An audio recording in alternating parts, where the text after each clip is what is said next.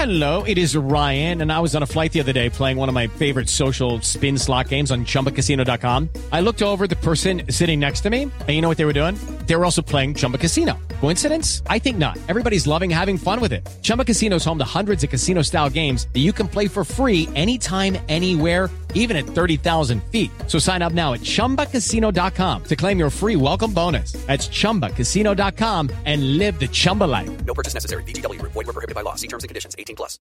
With Lucky Land Slots, you can get lucky just about anywhere. Dearly beloved, we are gathered here today to... Has anyone seen the bride and groom? Sorry, we're here. We were getting lucky in the limo and we lost track of time. No, Lucky Land Casino, with cash prizes that add up quicker than a guest registry. In that case, I pronounce you lucky. Play for free at LuckyLandSlots.com. Daily bonuses are waiting. No purchase necessary. Void where prohibited by law. 18+. Terms and conditions apply. See website for details.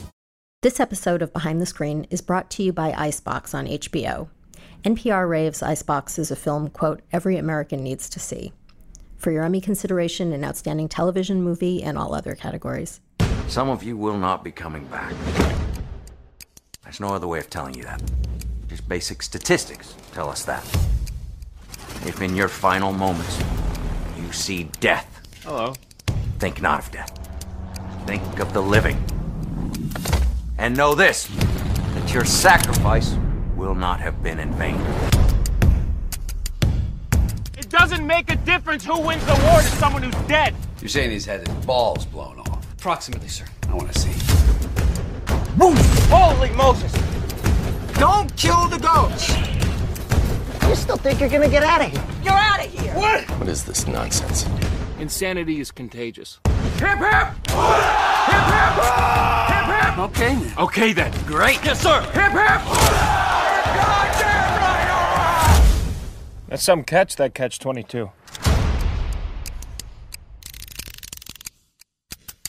The latest work from respected composers Harry Gregson-Williams and Rupert Gregson-Williams is George Clooney's Hulu miniseries Catch-22, based on Joseph Heller's 1961 satirical novel set during World War II.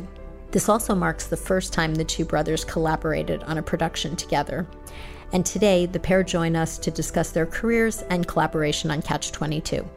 I'm Carolyn Jardina. Welcome to the Hollywood Reporters Behind the Screen.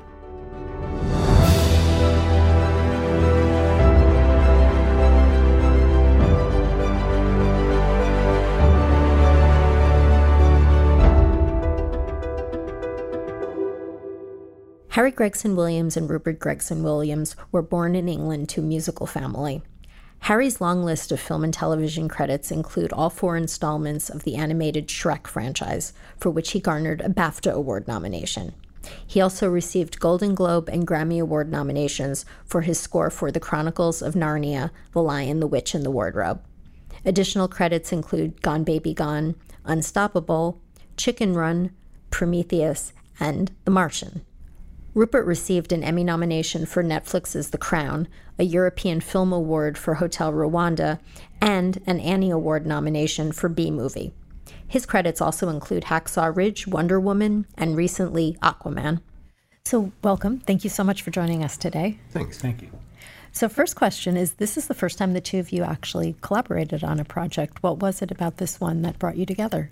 Well, I don't know that it was necessarily this one that brought us together. Rupert actually called me and said, isn't it about time we did something together? And I'd been thinking the same thing. I was a little bummed, actually, that he got to ask me first, because I was planning on asking him. But we're both pretty busy with our own things. And it was around about that time he, after that conversation, said, you know, there is a possibility that this Clooney chap is looking for music for Catch-22, and we might be able to pitch for it. So to be quite honest, I said, how do we do that? Because I haven't really pitched him for anything for a while. And he said, I tell you what, it's going to be a phone conversation. I'll do the talking. So that's pretty much what happened, isn't it, Rupert? And the tail note to that was that we had a great conversation on the phone with George and Grant Heslov, and then crickets for about 3 days, nothing, silence. So I said, well, I phoned Rupert and said, look, next time we do this, I'll do the bloody talking. clearly this isn't working out. But actually, the next day we did get a call from George, who hired us, so off we went. I think that's about how it happened, isn't it? That's pretty well exactly how it happened. It was worthwhile doing because of the breadth of material, I think, as well. Were you familiar with the novel? Yes, yeah. And the film, which I don't think had any music. Well, I'd never seen any adaptation of it. Obviously, I knew the story. Like, it's got the depth of emotion and fun, so I thought it was a good project for Harry and I. Yeah. Well, you know, because their beast has two heads as well. It was Grant and George, and so there's two of them, there's two of us. Let's elaborate on this a little. So what attracted you to the material? I think it was the slightly off-kilterness of it. You know, there's a great breadth of emotion here. So there's a lot of laughs. There's a lot of... You've got to know that it swings from one to the other very quickly, so it was always going to be a bit of a challenge. Not that I wanted Harry and I to work on something that was just going to provide us with a challenge, but it was good to find something that swings from emotion and deep emotion and trauma and then into fun and games pretty immediately. Add to that Rupert has the gene in the family that has the jazz gene. You would say that. I'm afraid it passed me over, so I don't think I'd have been particularly suitable to do this project alone. So it was unexpectedly quite a good one for us to do, because when we started, it looked like the jazz tone of the movie would probably be looked after by a series of needle drops that George was going to choose.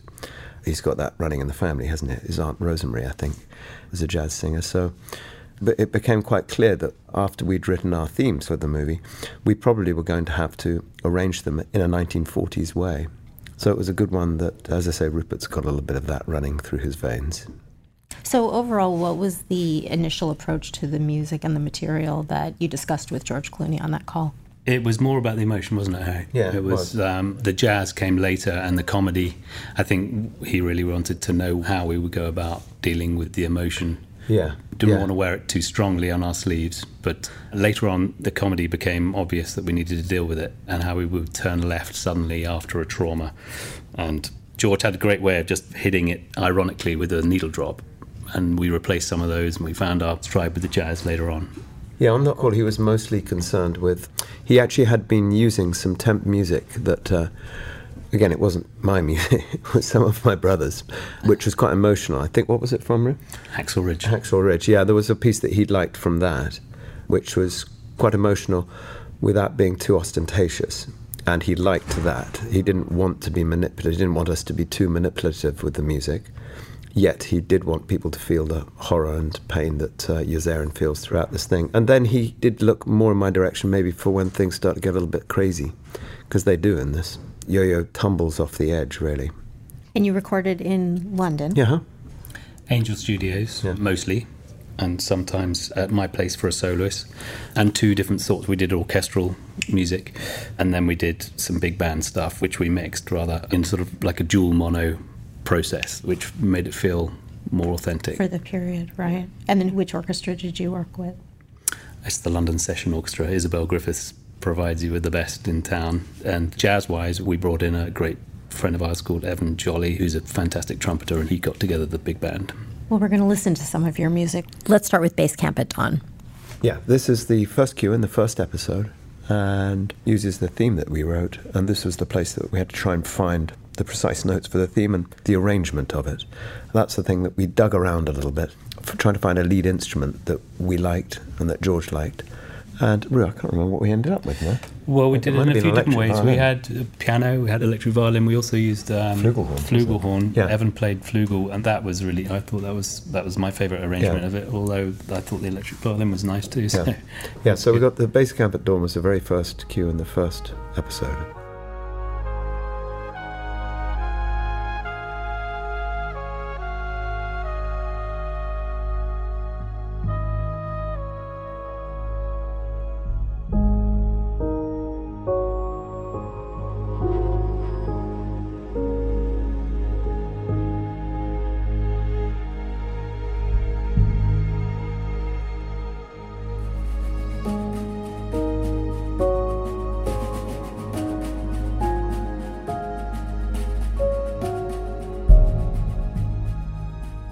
And let's go to the title cue, Catch-22. Yeah, I'd like to say something about this. So Rupert had this nutty idea of an ostinato played by what sounds to me like a drain pipe. Kind of is a drain pipe. Well, no, it isn't. Is it a baritone saxophone? It's a baritone saxophone, I think, maybe bass flute. Yeah, so they both got their own drain pipe. Yeah, so basically it's kind of sowing the seeds of insanity in Yossarian's mind, or in the audience's mind, that was reflective of what's going on in Yossarian's mind. So it's kind of a very low saxophone. It sounds very peculiar to me.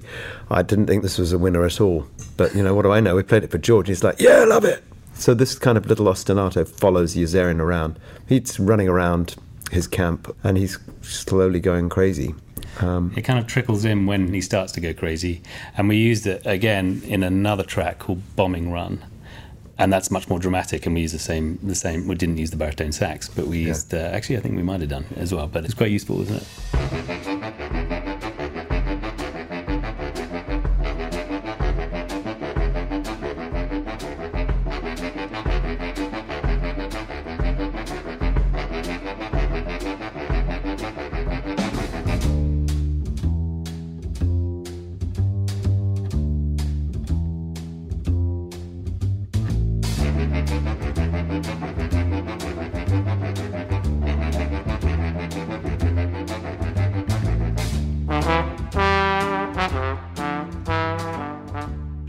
Tell us about the Kid Samson cue. This is one, we figured that in most episodes, one of these poor lads comes to a sticky end. There's usually one of Yossarian's contemporaries dies, and in this episode, one of the lads we've come to know as Kid Samson, he's flying his plane and loses control slightly.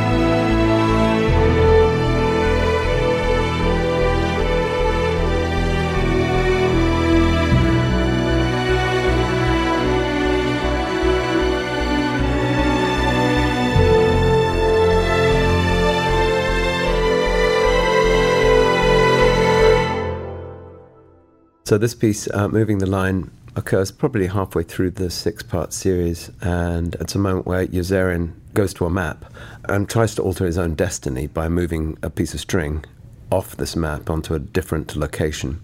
And this is a good example of how our main theme, which was quite classical in orientation and instrumentation, had to be arranged for... Was it a big band, Drew? What's a small big band? It's a small big band and delivered in quite an ironic way. It's a highly charged and emotional breakdown moment for Yossarian, but the music is not just simply emotional.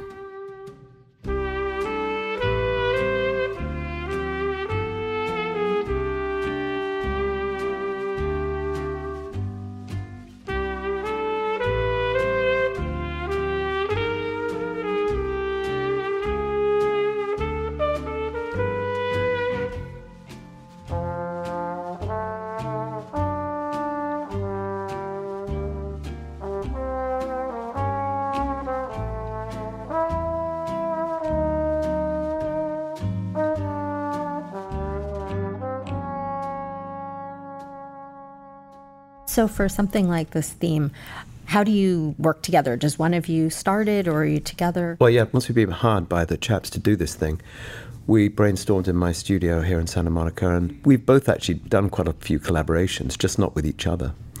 I've done scores with the lead guitarist from Yes, with the head boy of Hollywood composing, Hans Zimmer, and John Powell, a few others, and Rupert has as well. And so I think we both know how to go about that, which doesn't make the job any easier. So we're sitting around my piano in my studio and brainstorming the character and seeing what we can come up with. And once we had that, Rupert has his own studio, we would divvy it up, and then every few days meet and put our heads together and try not to offend each other if we didn't. Quite interesting, the process of critiquing each other. Yes.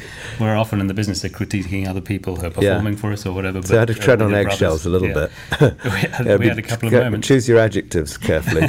So what does happen when you disagree?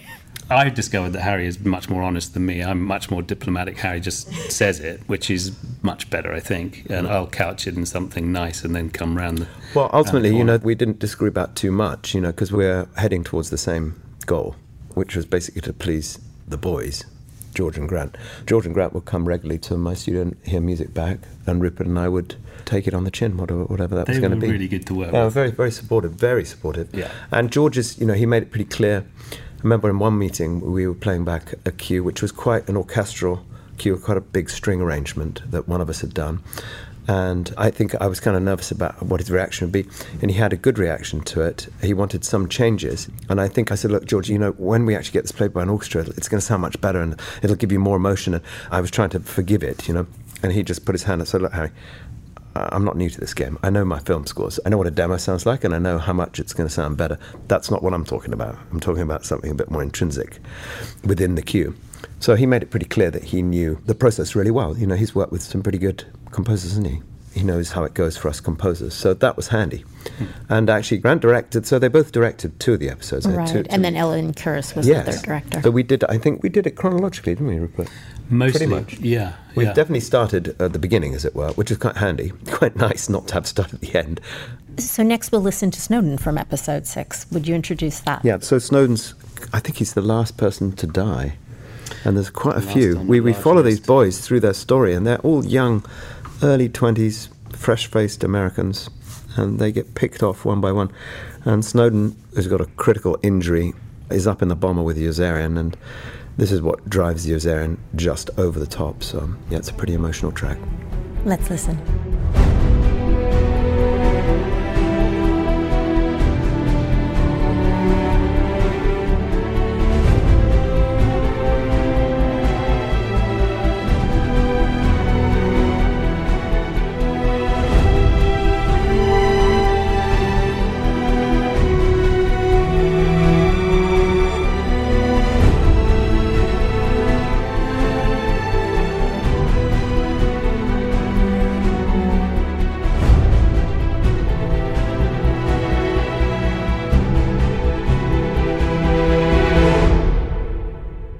So that was the cue called Snowden, poor old Snowden cops it, which, as I think I said, really pushes Yozarian over the top. And this next track follows directly after that in the film, and I think we called it John Yozarian, and is the culmination of everything that's come before.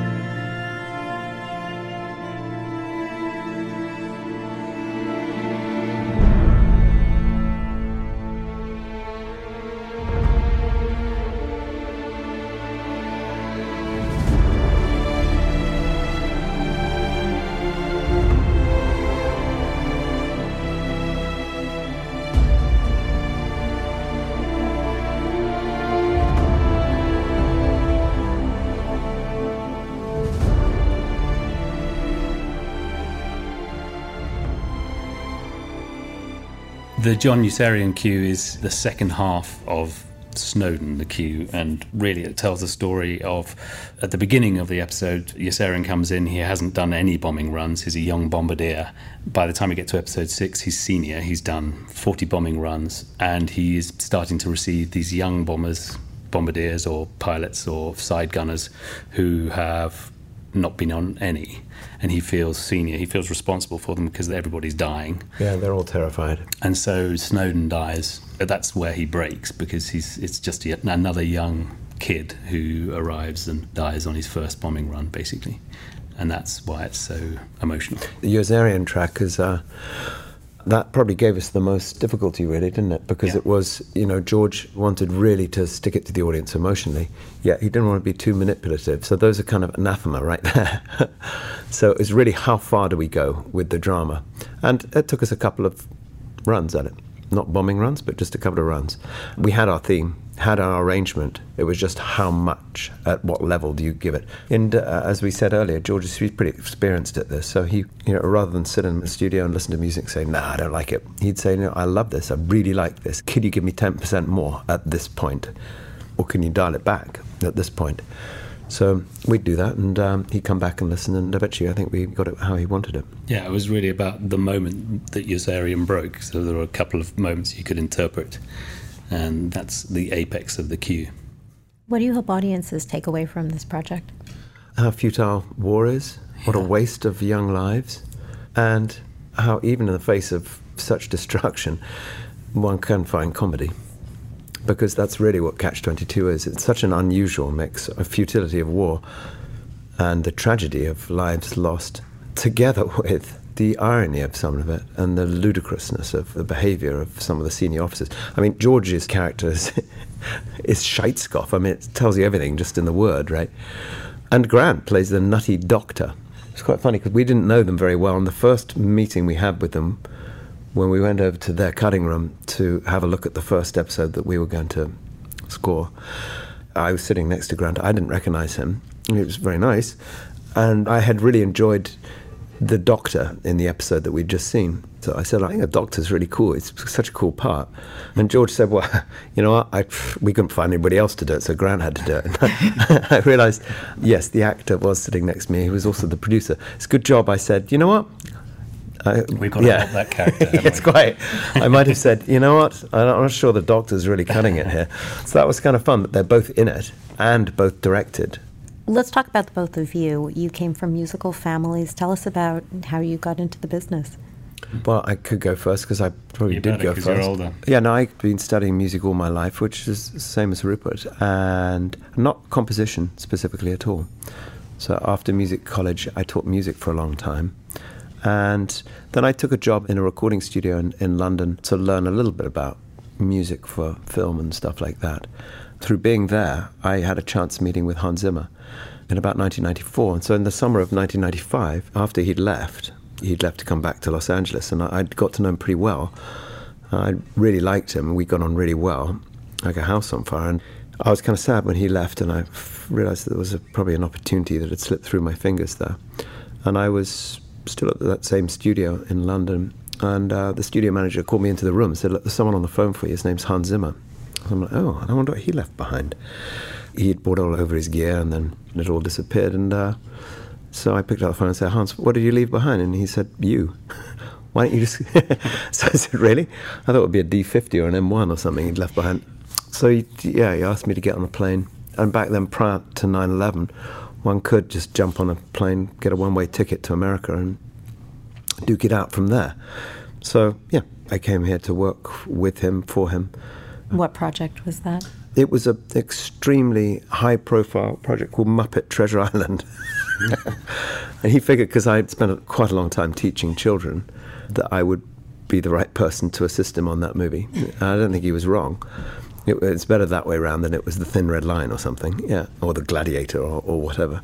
So, yeah, it was The Muppets. And that was the first film I did with him, and it was the first film I did for Disney, and I've had quite a long run with Disney since then. My story's similar, actually the same as Harry's. Up until I was about 13, we both were at Cambridge as choristers in the choir there. 5 years before me, Harry was head chorister there, and then I went on and became head chorister there, so we were similar, and then our paths were very different after that. I went more into the band forum and wanted just to be in a band, play Hammond organ and be Frank Zappa. Yeah, maybe see if I could just one day get into the Frank Zappa band. Wasn't really good enough. Hey, isn't that ironic? Because years later, when you would have come to America, which is 5 or 6 years after me, but when I got there, I realised that the guy who orchestrated all Hans's music was Bruce Fowler. Hadn't he been in Frank Zappa's band? Yeah, he was the trombonist and arranger and there you go. Brilliant. Yeah, well, when I first started working for Hans, and so I found myself standing next to Bruce Fowler. That was a great moment for me as a great fan of Zappa. But yeah, so I played in a lot of bands that didn't go anywhere, had a lot of fun, and was aware of Harry then off to LA and working for Hans and doing his thing, and I was making a living writing music for commercials and what have you, and not a great living. And then I met a composer who Harry had worked for, called Richard Harvey, who in England, and I paid my dues with him for a couple of years. And then the same thing happened to me. Hans gave me a phone and said, look, your brother's off doing his own thing. Can you come out here and give me a hand? And my project was Prince of Egypt, which actually I told Harry today, and he wasn't aware I'd worked on that, but that gave me the opportunity over here to break into movies. And what was it like working on Prince of Egypt with him? It was great. It was a big eye-opener for me because it was Hammond organs and synths and stuff that I was used to hoiking around, and the discipline of it sort of shocked me because it was much more random. I was my own boss. I wrote music that I wanted to for bands, and then the discipline that I realised one had to have for movies 25 years ago. It took me quite a few years to get used to that. But yeah, no, it was a great experience. And then you most recently did Aquaman. Tell us about that project. That was very different from Catch-22. Big, epic, electronic, orchestral, big chorus. Great working with James Wan. He's a really talented, focused, and generous and lovely man. And yeah, that was my second DC film, so I love working with them, and they're always very supportive, and the film didn't do too badly. Now, next up for you is DreamWorks Animation's Abominable. That's right, yeah. Yeah, that's why I record that actually in 3 weeks' time, 4 weeks. And I think I wrote the last note yesterday until I had to write another note on it. But that's going to be fun. I think that comes out in September. It's a big, sweeping, fun tale about children, but it's based around a fiddle player. And so I've been involved for years. Who befriends a Yeti. And there is a Yeti involved called Everest. And yeah, it's a great movie. And Harry, one of your upcoming projects is Disney's Mulan. Yeah, no, I'm very excited about that. One of my favourite film scores from way back when was Jerry Goldsmith's score to the original Mulan. It's tough to step in the shoes of someone as great as Jerry Goldsmith, and I've had to do it a couple of times. He did the original Total Recall, and I did the remake of Total Recall. But no, it's going to be very good. It's a live-action version of Mulan, and I feel fortunate to be doing it. I know exactly why I was chosen, because about 3-4 years ago I managed to do a film with Nikki Caro, who directed this film called Zookeeper's Wife. Yeah, and she hadn't ever thought about hiring me before that, and I hadn't ever worked with her. So we had a really good experience on that, and she was chosen to do this project, so she asked me to come along. So that's going to be awesome. I'm recording that in London, I think in September. What is that collaboration like with the director? Really good, really fruitful. She's very smart, and she's exactly the right person to direct this movie. Zookeeper's Wife's a good score. Oh, thanks. But she's a good director, so yeah, I'm very hopeful about that. In addition to Mulan and Abominable, what else is on your plate? I'm presently working on Catherine the Great with a director from The Crown I worked with before called Philip Martin. Helen Mirren plays Catherine the Great, and Philip is quite an edgy director. He's directed in a way that isn't a conventional costume drama. Yeah, and I've got a bit of a change of pace. I'm doing some string arrangements for a friend of mine's record, Paula Oakenfold, who's a very good friend of mine, and a talented DJ, one of the kind of original Ibiza guys. I've collaborated with them quite a lot over the years. Maybe at this point I should give fair notice to the Newman brothers and the Dana brothers, Jeff and Michael, because the Gregson-Williamses are coming for you. Thank you both for joining us. Oh, you're welcome. Thanks.